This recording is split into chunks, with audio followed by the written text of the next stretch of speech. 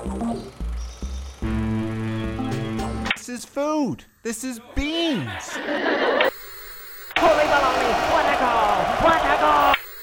So, Book of Boba Fett, Adrian Pinter. What are you thinking? What are you thinking about this this series? 7 episodes. It's all done, all wrapped up. Jon Favreau's The Book of Boba Fett on Disney Plus. Yeah, it is all wrapped up. I'm thinking that this show is really great. I think what Jon Favreau has done here is create something just really, really awesome and really just all around, just like a good time. I don't know.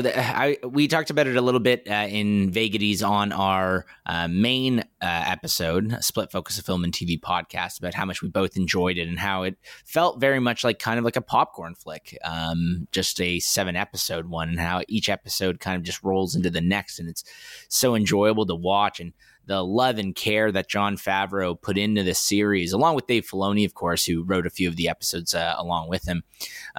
Just the one, if I recall. Yeah, episode 6, I think. It's all in all just, really great series. And as someone that was, I don't know, I've been pretty negative on Star Wars, especially since after Rise of Skywalker. And, I really loved The Mandalorian and what they did with that.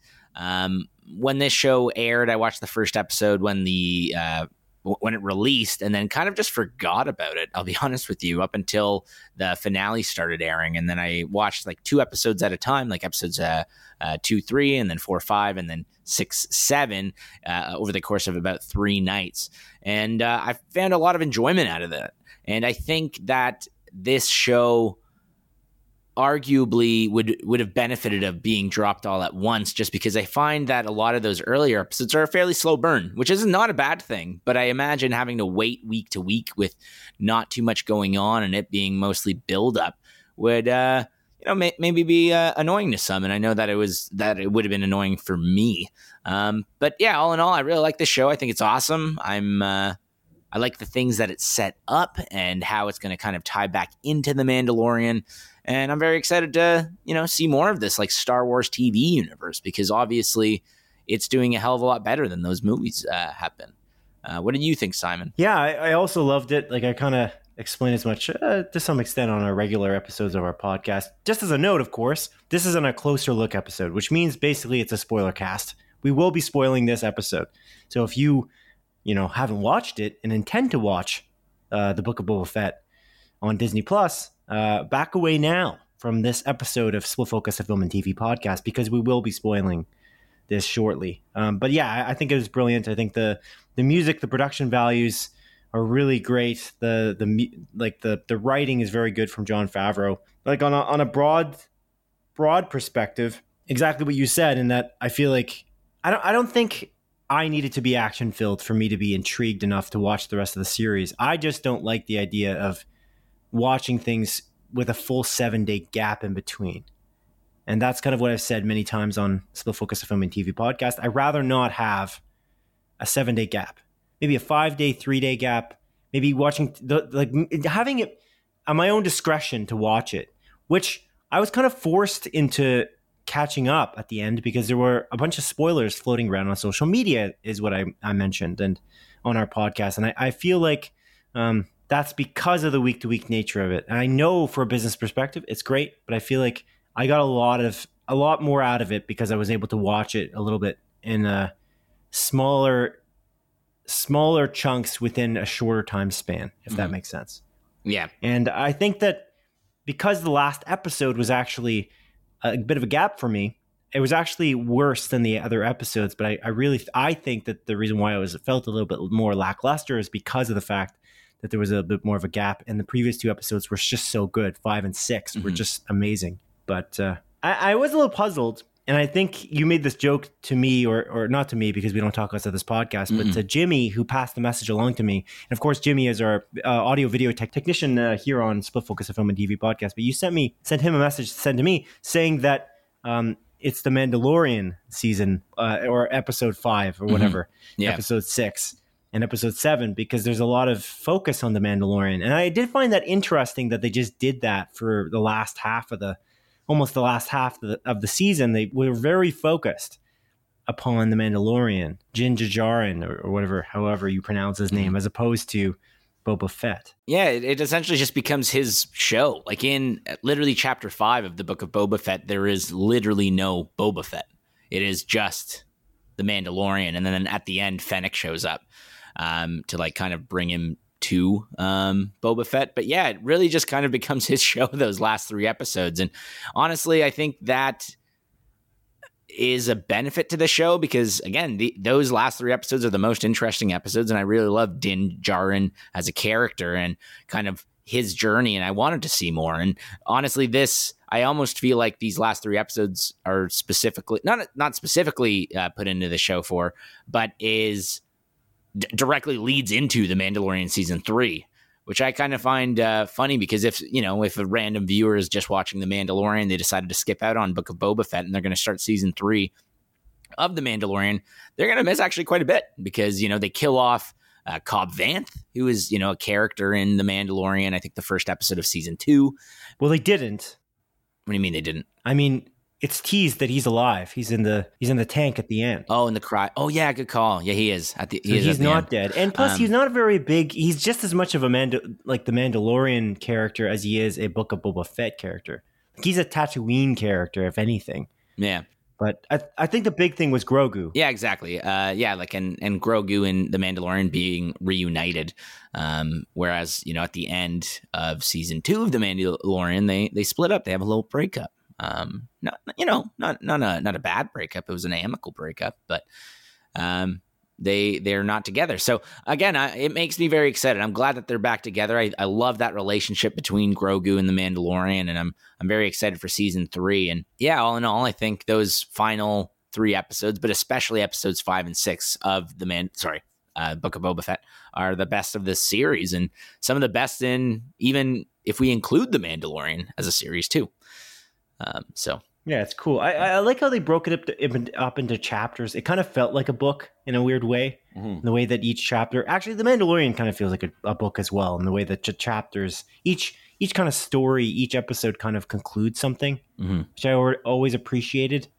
But Grogu in this season was absolutely awesome. Like he was to me the highlight of episode 7. Mm-hmm. I just thought that scene with the Rancor and Grogu, it somehow. I don't understand, but Grogu continually is so compelling and makes me emotional somehow. He's a freaking puppet. Because he's so cute. Well, he's so cute. That whole thing with him using the Force and all that, I was surprised at how much it kind of got me. And I'm like, what kind of a person am I? I'm crying over a puppet here. Mm-hmm. But it's a very lifelike puppet, though. That one thing that I think this show does incredibly well is the practical effects and the use of puppets and everything like that. It's not like a CGI fest that like Attack of the Clones is. It feels real. It feels like high budget, and these creatures and Grogu especially feel like actual like a lot. They feel alive, and I think that's a big thing to point out in this series, as well as again the Mandalorian does the same thing. Yeah, for sure. But I just love Grogu. I just think he's just an awesome character. It kind of felt a little bit cheap that he left the Mandalorian side, Grogu did, and then not even in the season 3 of the Mandalorian did he reunite. Like they reunited in another show. It was that fast. That didn't even happen on the show, The Mandalorian. Yeah, that kind of felt a little bit cheapened. And that, of course, at the end of The Mandalorian season 2.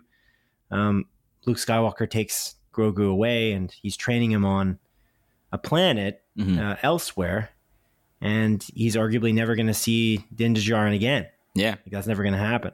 Mm-hmm. Grogu won't, I mean. And honestly, there was more Luke Skywalker in this season than there was in The Mandalorian as well. And I don't know, the CG, it still bothers me, but it definitely improved, I would say. So I don't know if you remember. For young Skywalker. Like after The Mandalorian season 2, that finale aired, and we saw that almost uncanny valley looking Luke Skywalker. There was a guy online that essentially just recreated that scene and did another, like made it look better specifically. I don't recall if you remember that on YouTube. And then Disney actually hired that guy to do it for this show. Well, you assume. Yeah. I don't know if he was used for this show. Well, I mean, yeah. I guess you assume, but it makes sense that they would. And again, I think Luke Skywalker does look a heck of a lot better. There is a couple moments where, it seems a little bit off, but all in all, like, I was convinced in this one, unlike at the end of The Mandalorian, where it had that uncanny valley level to it. I wasn't completely convinced, but yeah, it was a lot better for sure. I think what threw me off the most about it wasn't necessarily how he looked, but it was kind of the voice. The voice sounded a little bit off. I think they used some sort of like AI, like recreation of Mark Hamill's voice. And, I think Mark Hamill was in it. I don't think he voiced like Luke Skywalker directly. I think they use like an AI software to make it sound more like Luke in, the original trilogy. And that threw me off a little bit personally. What do you mean? I mean that they used... He's definitely in it. He voiced Luke Skywalker. I know, but they used an AI like software to adjust his voice. Oh, just modulated it. Yes. Yeah. Yeah. They used like an AI like voice creation software to make it sound like just like him in like the Return of the Jedi or whatever. And I thought that sounded the most off to me. And that's kind of what took me out of it on occasion. But all in all, again, I think bringing in Luke was a really smart idea. And I think I wouldn't be surprised if they're kind of just setting this up and trying to create something that looks so lifelike and believable that they're going to do like a Luke Skywalker series and lead up to The Force Awakens somehow. I wouldn't be totally shocked if they did decide to go that route. Oh, you think they'll do that? I think it's a possibility. There's still rumors swirling out there that what's his name is going to play Luke Skywalker because he looks like him quite a bit. What's his name? Sorry, I'm Sebastian Stan. Sebastian Stan, yeah. There's been rumors, Sebastian Stan, of course, being the Winter Soldier in the Marvel Cinematic Universe, as well as many other roles, of course. So yeah, I don't know. You think that they'll probably just keep doing this CG type thing as opposed to hiring a different actor to play Luke Skywalker like they did with Han Solo? Yeah. Yeah? Yeah, like, I don't know. I don't think they will, just because they have done this like AI recreation, and it's so close to it. I think you even mentioned this at the end of when we did our like spoiler cast for The Mandalorian season 2, that even if for like 1 second, like if Sebastian Stan showed up, and he looks enough like Mark Hamill, even if for 1 second he showed up and we looked at him and we're like, oh, that's not Luke Skywalker, it would throw us like take us out of it.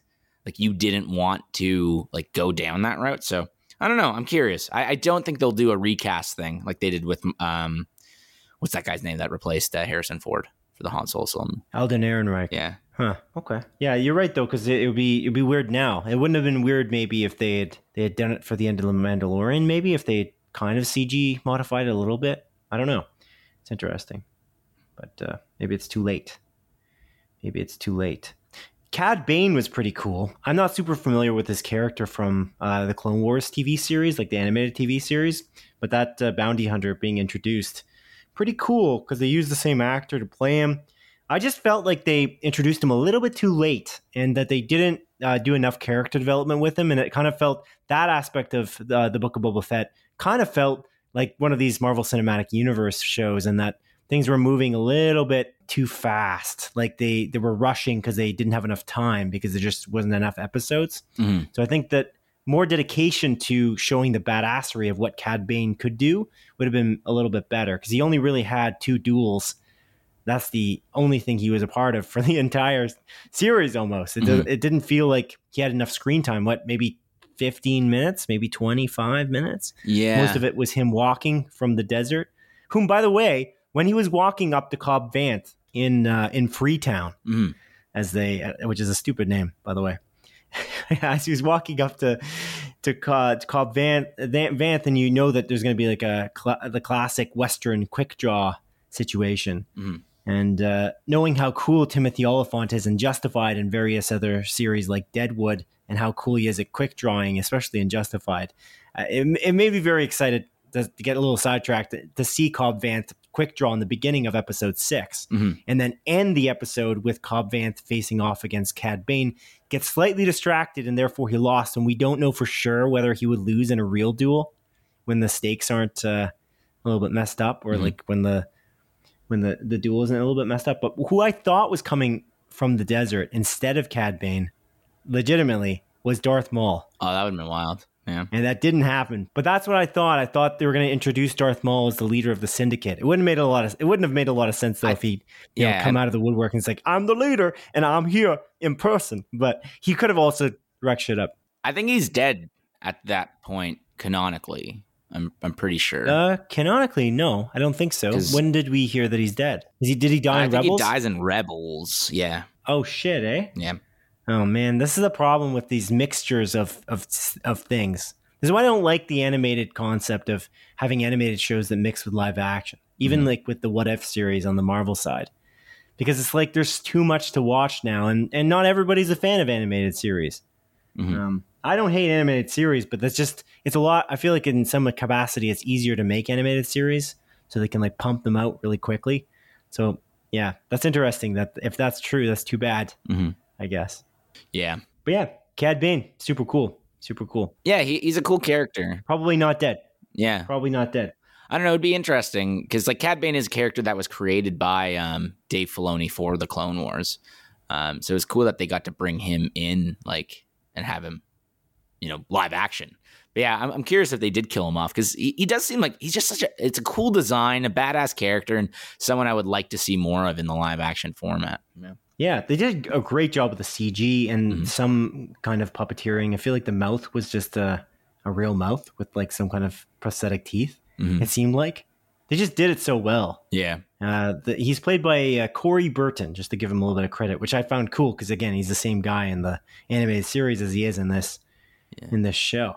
But that was the cool thing too. Episode 6. I feel like when things get too Star Warsy, when things are too heavy, you bring in the big guns and you bring in Dave Filoni to write it. Oh, you know what I mean?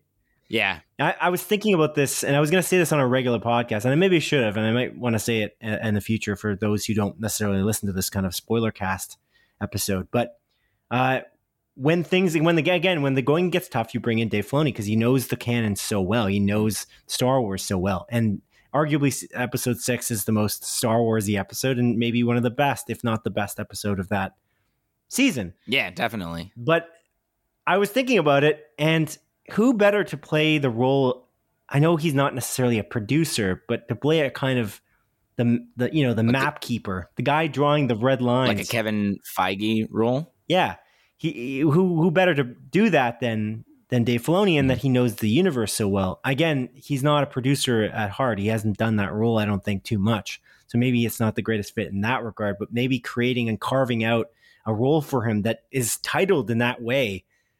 Because I feel like if he has a bit more of the reins of the rest of the series, of all of the Star Wars franchise, have him come in for films and make sure that he, gets a little bit more control in that way. I feel like the ship will be very much righted. We won't be confused as to whether we're going to have a Rise of Skywalker on our hands. You know what I'm saying? Mm-hmm. It's weird that they haven't done that already because of how much, as an example, Jon Favreau leans on Dave Filoni when the going gets tough. And that's, I think, said as much in the documentary series for season 1 of the Mandalorian. I'm pretty sure it was mentioned that Dave Filoni was a huge help to Jon Favreau when making that show. So I don't know. It's interesting that they haven't done that, but I didn't know that Dave Filoni had written any episodes of the Mandalorian. We're messing that up every time, of the Book of Boba Fett, until I saw his name in the credits at the end, and that's the only episode he helped with. And I'm like, well, that makes sense. It's literally got Luke Skywalker on it. It's got Ahsoka Tano and Cad Bane all in one episode. So if you're going to bring him in for something, it's going to be that one. So you don't get your, all your knots tied incorrectly. Yeah. But anyway. Yeah, that is like one of the most Star Warsy, not even episodes, just the most Star Wars packed into like an hour anytime. Yeah, like ever. It was super hype, and I think that episode by far is my favorite. Maybe not by far, but like again, that one is definitely my favorite. It's so damn good. And again, I think Dave Filoni, what he's a master at is not only just knowing the canon, but also respecting it and knowing how to bring in so many so much fan service while balancing it so delicately in a way that is engaging, exciting, and makes sense. And it's not just like a bunch of shit thrown at you. Almost like where with Rise of Skywalker, where so much of it is just undeserved fan service that J.J. Abrams just decided to put in to, I guess, right the ship that, in my opinion, didn't need to be righted. Right. And we love The Last Jedi, but if you look at the contrast between The Last Jedi and Rise of Skywalker, that's arguably part of the problem. Mm-hmm. The Last Jedi changes far too much too quickly that a lot of fans just couldn't accept it at all. We accepted it because it's good storytelling, and ultimately there's no real issue with it in our eyes, at least. But The Rise of Skywalker did the exact opposite, to the point where it's literally just fan service. It's everything the fans wanted, including taking out like Kelly Marie Tran, which is completely I was going to say undeserved, but more like disrespectful. Mm-hmm. It would be the correct words for that, because I feel like she should have really been a big role in that final episode, instead of taking the haters' opinions, the very loud minority that didn't want her as a character in the Star Wars universe. You could have made her really cool, and you just didn't do that. You just made her not only the same coolness that she was in The Last Jedi, but she was barely in it, and she sat back for arguably no reason. Her explanation was idiotic anyway. Yeah, it was literally... I'm not going to come because I don't want to, or something like that. I don't remember what she said. I feel like she wasn't even in the fucking movie for like a minute. I feel like it was like less than a minute. It was quite ridiculous. It was stupid. That was toxic. They fed into the toxic atmosphere of what fans were saying about The Last Jedi, which I really don't respect that at all. Mm-hmm. That's probably the most... That's the thing I respect the least about Rise of Skywalker. Yeah. Because it feels like it's such a slight. Mm-hmm. She was bullied on social media. Anyway, it's awful. Yeah, I agree. But this show isn't awful. This show is great. Yeah. To somehow bring it back there. So, yeah, if we reel it back into what you were saying. So, The Last Jedi, Rise of Skywalker, they're two polar opposites. Mm-hmm. But then you have this, and Dave Filoni and Jon Favreau, what they've been doing so masterfully is the nostalgic elements, combining those nostalgic elements with these newer elements, and not taking massive leaps in terms of making it too new, but really making fans see the nostalgic things. Like the cantina kind of situation in this show is so awesome, and they kept showing that over and over again. The band playing and all that is a great nostalgic feeling from seeing that. Like seeing Boba Fett's armor and all his like ability set so clearly on display. That was actually a criticism, by the way, online of this show, is that people were saying, "Oh, he's not doing enough action. He's not fighting enough with his flamethrower and his jetpack." And then in episode 7, they're like, "Well, we'll show you his jetpack. Just you wait." Mm-hmm. So when that finally happened, people were pleased with the fact that Boba Fett now suddenly had so much action. So I don't know. I feel like they balanced the whole season relatively well. And yes, it was relatively slow in the beginning, but again, didn't bother me. That didn't bother me too much. And I respect that. The amount of detail and the character development throughout the season, like to slow everything down and really show Boba Fett's journey after being stuck in the Sarlacc pit, I thought was, again, beautifully done. I feel like more anxious and kind of less tenured professional filmmakers might panic a little bit faster with a property like Star Wars. Mm-hmm. J.J. Abrams. But they didn't. And that's the beauty of it. They didn't panic. They didn't just try to throw everything at the wall as soon as they started episode 1, 2, and 3. They really took their time because they knew that by the end there'd be payoff. Mm-hmm. And that I also respect, considering it's a week-to-week show. And it's a bit of a risk. And actually, to be clear, I just coughed J.J. Abrams' name because he obviously directed Rise of Skywalker. J.J. Abrams is a tenured professional. That's why it's so ridiculously disappointing that he made Rise of Skywalker the way he did. Because you'd think he would know better, but again, it's not only his fault. Like, I don't know, again, he's got other chefs in the kitchen, there were producers and whatnot, and they obviously didn't steer that ship very well either. Yeah. But yeah, another note, that ship, the Naboo Starfighter, was absolutely brilliant. Mm-hmm. I love that they brought that in. Again, balancing the nostalgia aspects of the whole Star Wars universe. Not just the stuff that people are known to love, but also the prequel series. And bringing in the Naboo Starfighter and making that the Mandalorian's new ship is huge. It is very huge. It's super nostalgic. Like, as soon as I saw that, I was like, God damn, that looks awesome.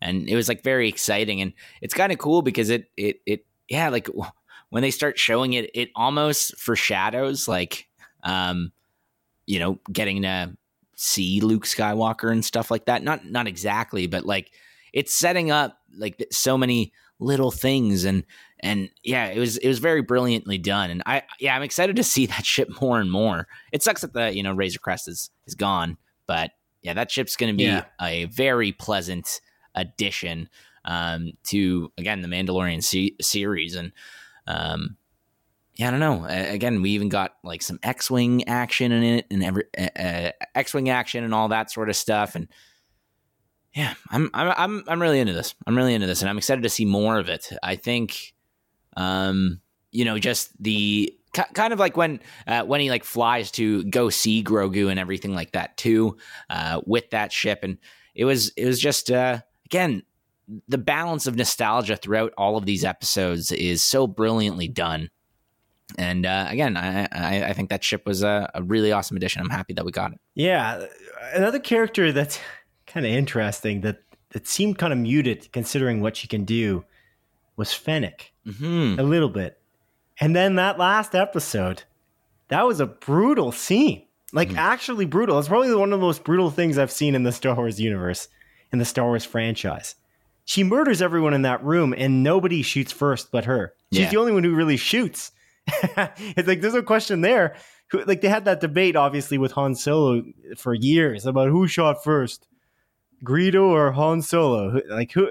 In this case, like who the shit cares? Yeah, exactly. She shot everyone and hung basically from like some kind of weird wires. The mayor of the town, who's literally defenseless and has no abilities to shoot anyone because he seems like he's just a slow blobby alien, and he was just killed by hanging. Yeah, in front of everyone. It's quite satisfying to see. Yeah, it was just brutal though. Yeah, it's surprising. We get that brief action scene. I want to say in the first or the second episode with Fennec when she's like chasing those people. But other than that scene, up until the end, it is quite muted.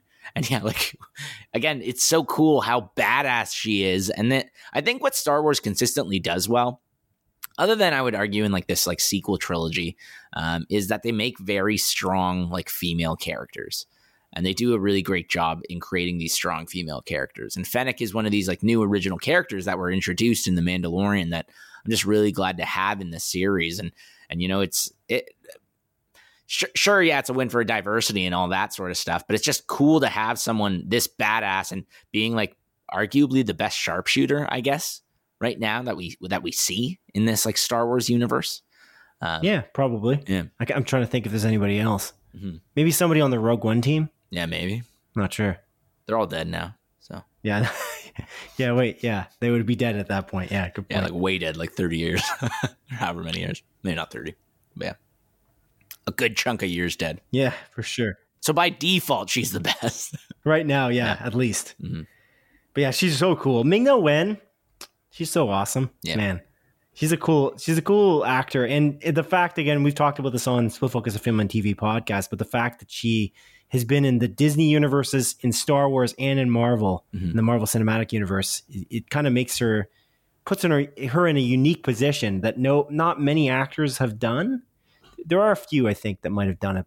No, I don't think so. I think maybe she's the only one. Yeah, I can't think of anyone else. I'm not sure. She's in Agents of S.H.I.E.L.D., of course. She's literally the voice of Mulan, and she's Fennec Strand. Is it Shand. Strand? I think it's Shand. Shand. Yeah. Strand is a Death Stranding character. Oops. It's true. Yeah. One last thing. I shouldn't end it on this. We can say something else after this, but I just wanted to point this out. It's in my notes. It's one of my last notes here. The last episode, there's this moment where I can't remember how to pronounce this guy's name. The Wookiee, Chrysanthemum? Chrysanthemum? Is that close? I don't know. I don't know. Now I'm just thinking about the flower chrysanthemum flowers. That's the problem. That's why I can't say his name. And now I've ruined it for you too. Yeah. I'm looking it up briefly just to see if I can find it quickly, but I can't spell it because I don't know how to say it. So that's the problem. Chrysanthemum. It's Krrsantan. Chrysanthemum. Chrysanthemum. Perfect. Anyways, he's injured. He's also a beast, but he's injured at one point in the middle chunk of Book of Boba Fett. Yeah. Finale. The Book of Boba Fett finale. And he is dragging his foot, and it's literally a boot. And I'm like, what are you guys doing? Your production values are through the roof. Are you serious? is what I was thinking. I didn't even notice that. There's like you'd think that he would have like a paw or something. Like you would have like, but it's in the shape of a shoe. I'm talking about the bottom of his foot. It's the shape of a shoe. It's clearly the outline of a sole of a shoe. And it's like, well, don't have him drag his foot then. It looked bad. It looked like a guy. It looks like a guy in like a, Disney World costume. Yeah. Sprained his ankle. The kids were chasing him and he tripped. I don't know. Interesting. That completely took me out of it. I was like, I can't believe this. And they showed it multiple times. Oh. And I was like, what is happening? Why are you doing this? And it called back the Star Wars. It called back to like the Starbucks cup in like Game of Thrones or something. It kind of just takes you out of it. But that was the Starbucks cup was clearly that missed. Like everyone on set just didn't see it. But I just wonder about maybe that's what happened here too. Maybe he just started dragging his foot at the very last shot, and they're like, "That's too good to not keep in." Yeah, and they never noticed the fact that the bottom of his foot it was just basically just a fuzzy shoe. Anyway, I didn't even really notice that. I didn't love that. It's just jarring because of how good the production values are. That's all. Yeah, I did love that when he like shows back up, like halfway through the episode, you think like he's dead or whatever, and then literally Boba Fett's like, "I'm sorry, I thought you were dead." Like he literally just tells him like straight out, like, "I thought you died, and I apologize for thinking that." And he's just like, "Yeah, whatever, it's cool."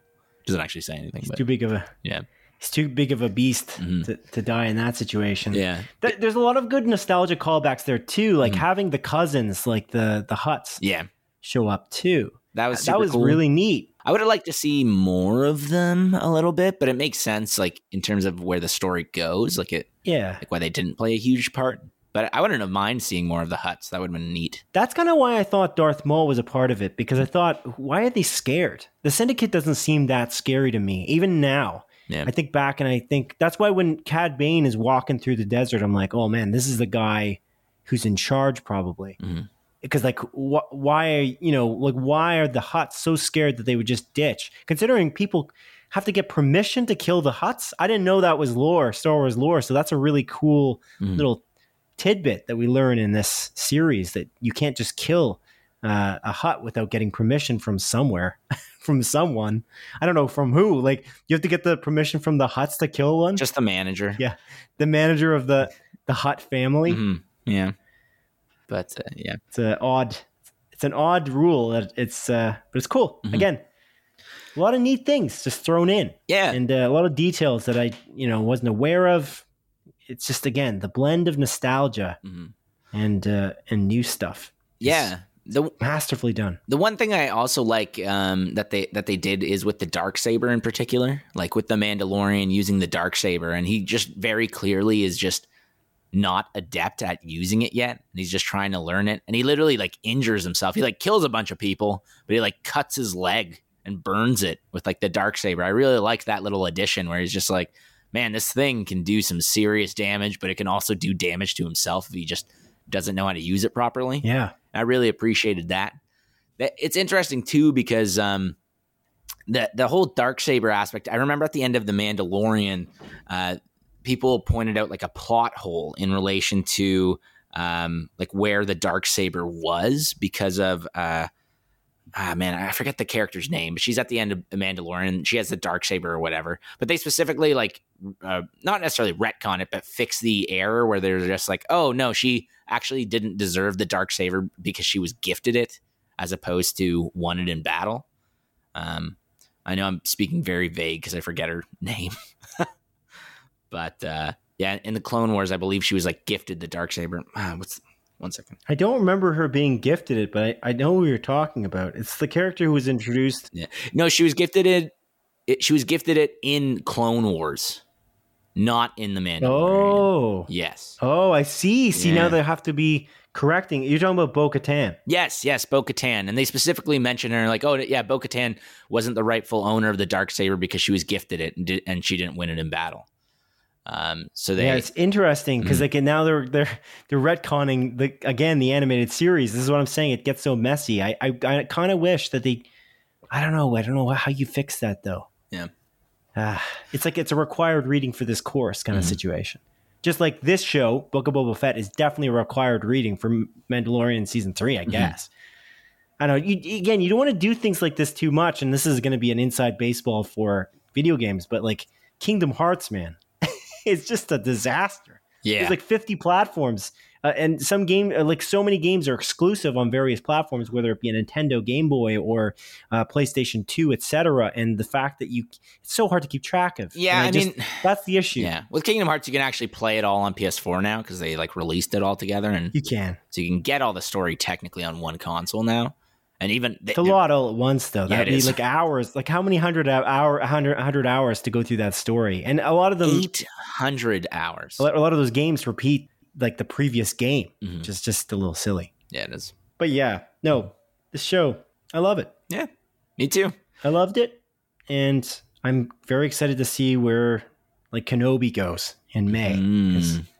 Not that it's going to be related, although there is going to be some Tatooine in it. It is funny how much Tatooine seems to be playing a part in these series. I wonder if, hopefully he doesn't spend as much time on Tatooine, but then there's that shot of, literally the shot of the poster is Obi-Wan Kenobi walking on sand. So I'm like, are they going to be on Tatooine for every one of these shows?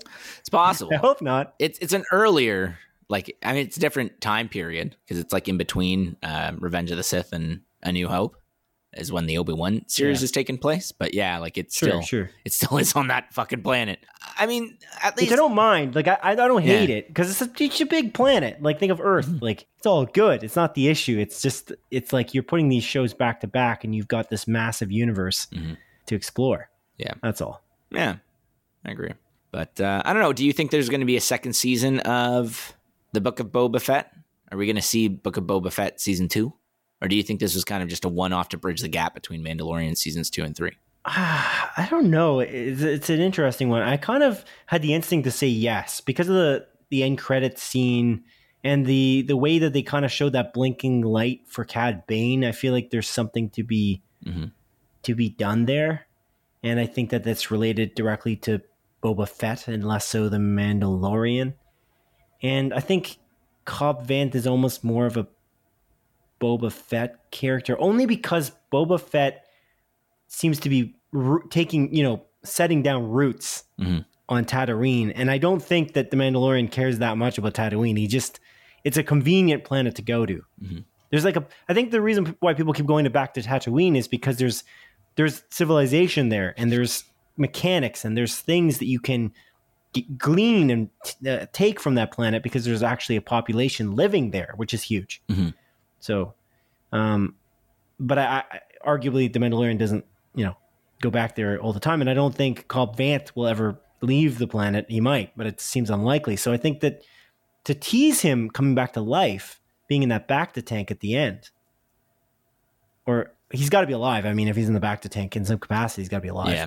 So I'd imagine that's teasing Book of Boba Fett season 2, chapter 2, whatever, part 2. Part 2 would make more sense. Yeah, I think I agree with you. I think they are going to make a season 2, and I think a lot of it is going to be kind of just rebuilding Tatooine and setting up, new, I guess, like crime lords. I don't really know how to say it because so many of these bring back the Fets. Yeah, you can bring that and kind of go from there. And Darth Maul, he's dead. No, just get rid of that. Stupid.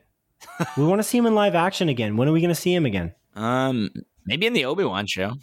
I don't think so, but maybe in the Obi-Wan show. Maybe, I doubt it, because of the fact that Anakin's going to be in it, it seems unlikely. But that's the crazy thing about the Solo movie. Like, Solo was a pretty good movie, and teasing Darth Maul was kind of amazing. Yeah. Like, I was very excited after that. And then they said they weren't going to make any more in that series, or basically kind of alluded to it. Like, Disney said that. And so it's kind of disappointing, because that was probably the most fascinating loose end that wasn't wrapped up. Because I did not think that Darth Maul was going to be in it. I don't know if you did, but no, I did not suspect that he'd be in the Solo movie, like the Han Solo movie called Solo, a Star Wars story. Yeah, he's like, "Hey guys, I'm I'm Darth Maul. Bob. Check out my I'm Bob.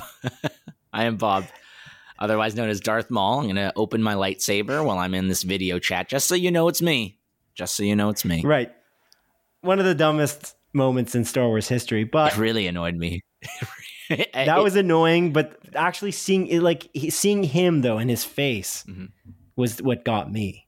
Man, yeah, it's good. It's great even. Anyways, I think they're gonna bring him back to life. I have this feeling they're gonna do it. What was he in charge of? He's in charge of the Crimson something or other. He's in charge of a crime organization, isn't he? He did. Yeah, he is. Some like underground crime organization. Maybe they'll bring him back in Andor because like ooh, that'd be cool. I can see that happening because Andor is like, you know, he's a bad bloke. He's working for some shady people. Maybe they bring it's a spy back show, right? Andor is a spy show, I think. Yeah. That's why I'm so excited for the Cassian Andor show, because it's just it's a spy series in the Star Wars universe. That's what's interesting, is that they haven't really done that. Rogue One would probably be the closest to that.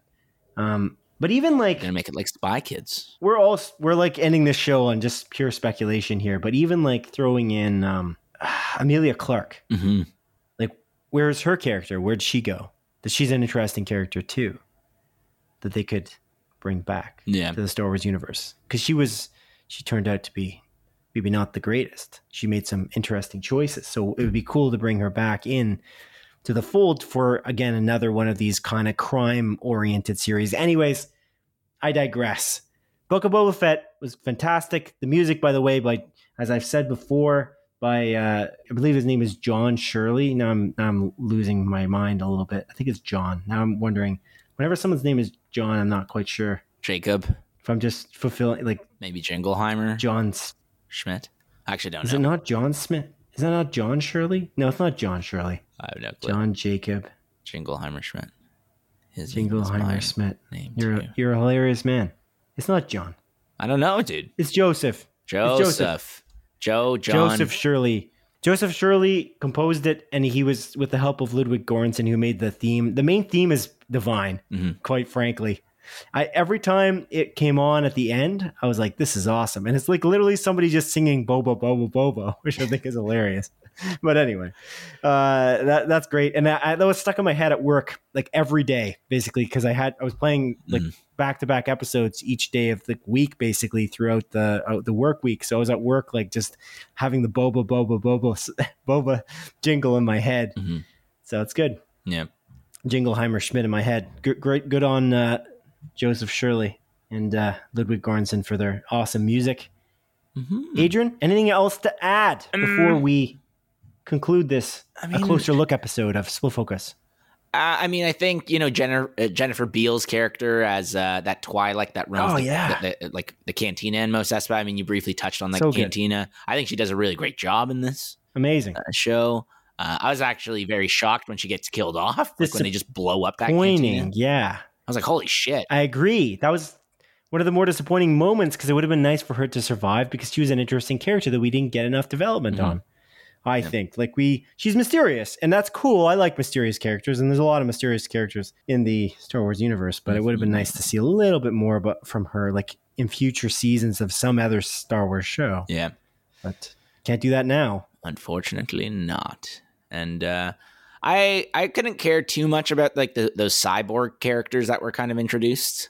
Like I don't think they were. Right, I think that was a criticism of the series by some fans as well. It kind of reminded me of, not in the exact same way, but it kind of reminded me of like the villains in Captain Falcon and the Winter Man. Like they were just kind of thrust in, and they seemed very uninteresting and didn't get enough development, and they were just kind of there. I don't know. I didn't really love it. They almost came off as cheesy, but a little bit. Yeah. The multicolored like Vespas they were driving were kind of a little hokey. Yeah, it wasn't amazing, but I don't really care that much. It's cool. It's just throwing a little bit of flavor, and he needed troops. So I did like the chase scene that they had like through the town with like I thought that was a pretty neat scene. But other than that, I could have watched the show without them, realistically. And also, I just wanted to point out that Danny Trejo, his cameo in it as the Rancor trainer, that was kind of a neat addition too, which I'm not too surprised because he's in a lot of Robert Rodriguez stuff. Right, yeah, because Robert Rodriguez had a hand in executive producing the series, and he directed some of the episodes. I think that actually was one of the episodes that he directed. I think that might have been the third episode. Yeah, I can't remember. If I recall correctly, that Danny Trejo was in. So the emissary to Viv Fortuna, not Viv Fortuna, sorry, the mayor. I don't know why I said Viv Fortuna. The mayor was also really cool. Yeah. What was that guy's name? What's that actor's name?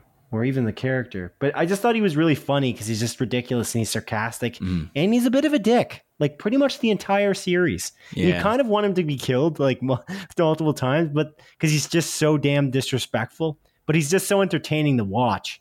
Mm-hmm.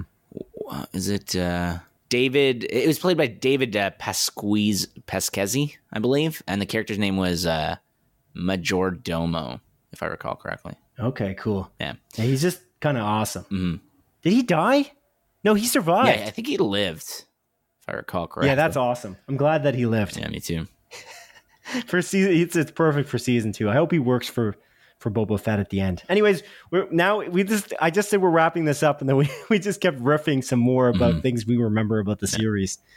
But this is just a joy to watch. I love watching series like this because they're just, again, you mentioned it at the top of the episode, like a popcorn movie, popcorn TV. It's like, it's not breaking any rules. It's not creating plot holes in the Star Wars universe. It's just handling everything with beautiful care. The production values are through the roof. It's so fun to watch. There's these crazy action sequences, and it's just incredibly inventive. Like even that planet that the Mandalorian is on in episode 5, like what a cool, whatever that was, like the giant ring that's revolving around the planet with the light. Mm-hmm. What, did you remember that? That was like the most, like I've never seen such a cool concept, and they just kind of threw that in the background. Mm-hmm. He's just on this, like, in the city that's the lights consistently changing to night to daytime. I don't know. There's just so many crazy details that they threw into it. And it's just, I have mad respect for the creators, the people who worked on this show. I just think it's so good. And yeah, I'm so excited for the next series. Mm-hmm. So thanks, Adrian, for joining me. And I hope everyone has a great day or night. Yeah. Or there's no other option. There's only day or night, really. So afternoon. Good night and good luck. Goodbye. Good morning. Take care. Goodbye. Also, Amy Sedaris. Always a lovely addition. I love her. Indeed. She was very good. I don't know how her character has sex with Jawas, but anyway, let's leave it on that. That is a confusing... Yeah, okay, yeah, real quick. What the fuck? That was a weird one. Anyways. How is that not in your notes? Yeah. I was like, if you're not going to bring it up, I'm not going to bring it up because it's pretty odd. Yeah, that was a real... She just keeps mentioning how furry they are, which makes me think that she definitely had sex with them. Oh, she definitely did. Anyway, she definitely did. It's pretty weird. All right. I hope everybody listening to this has the most, stupendous day they've ever had. And Adrian, I hope you have an okay day.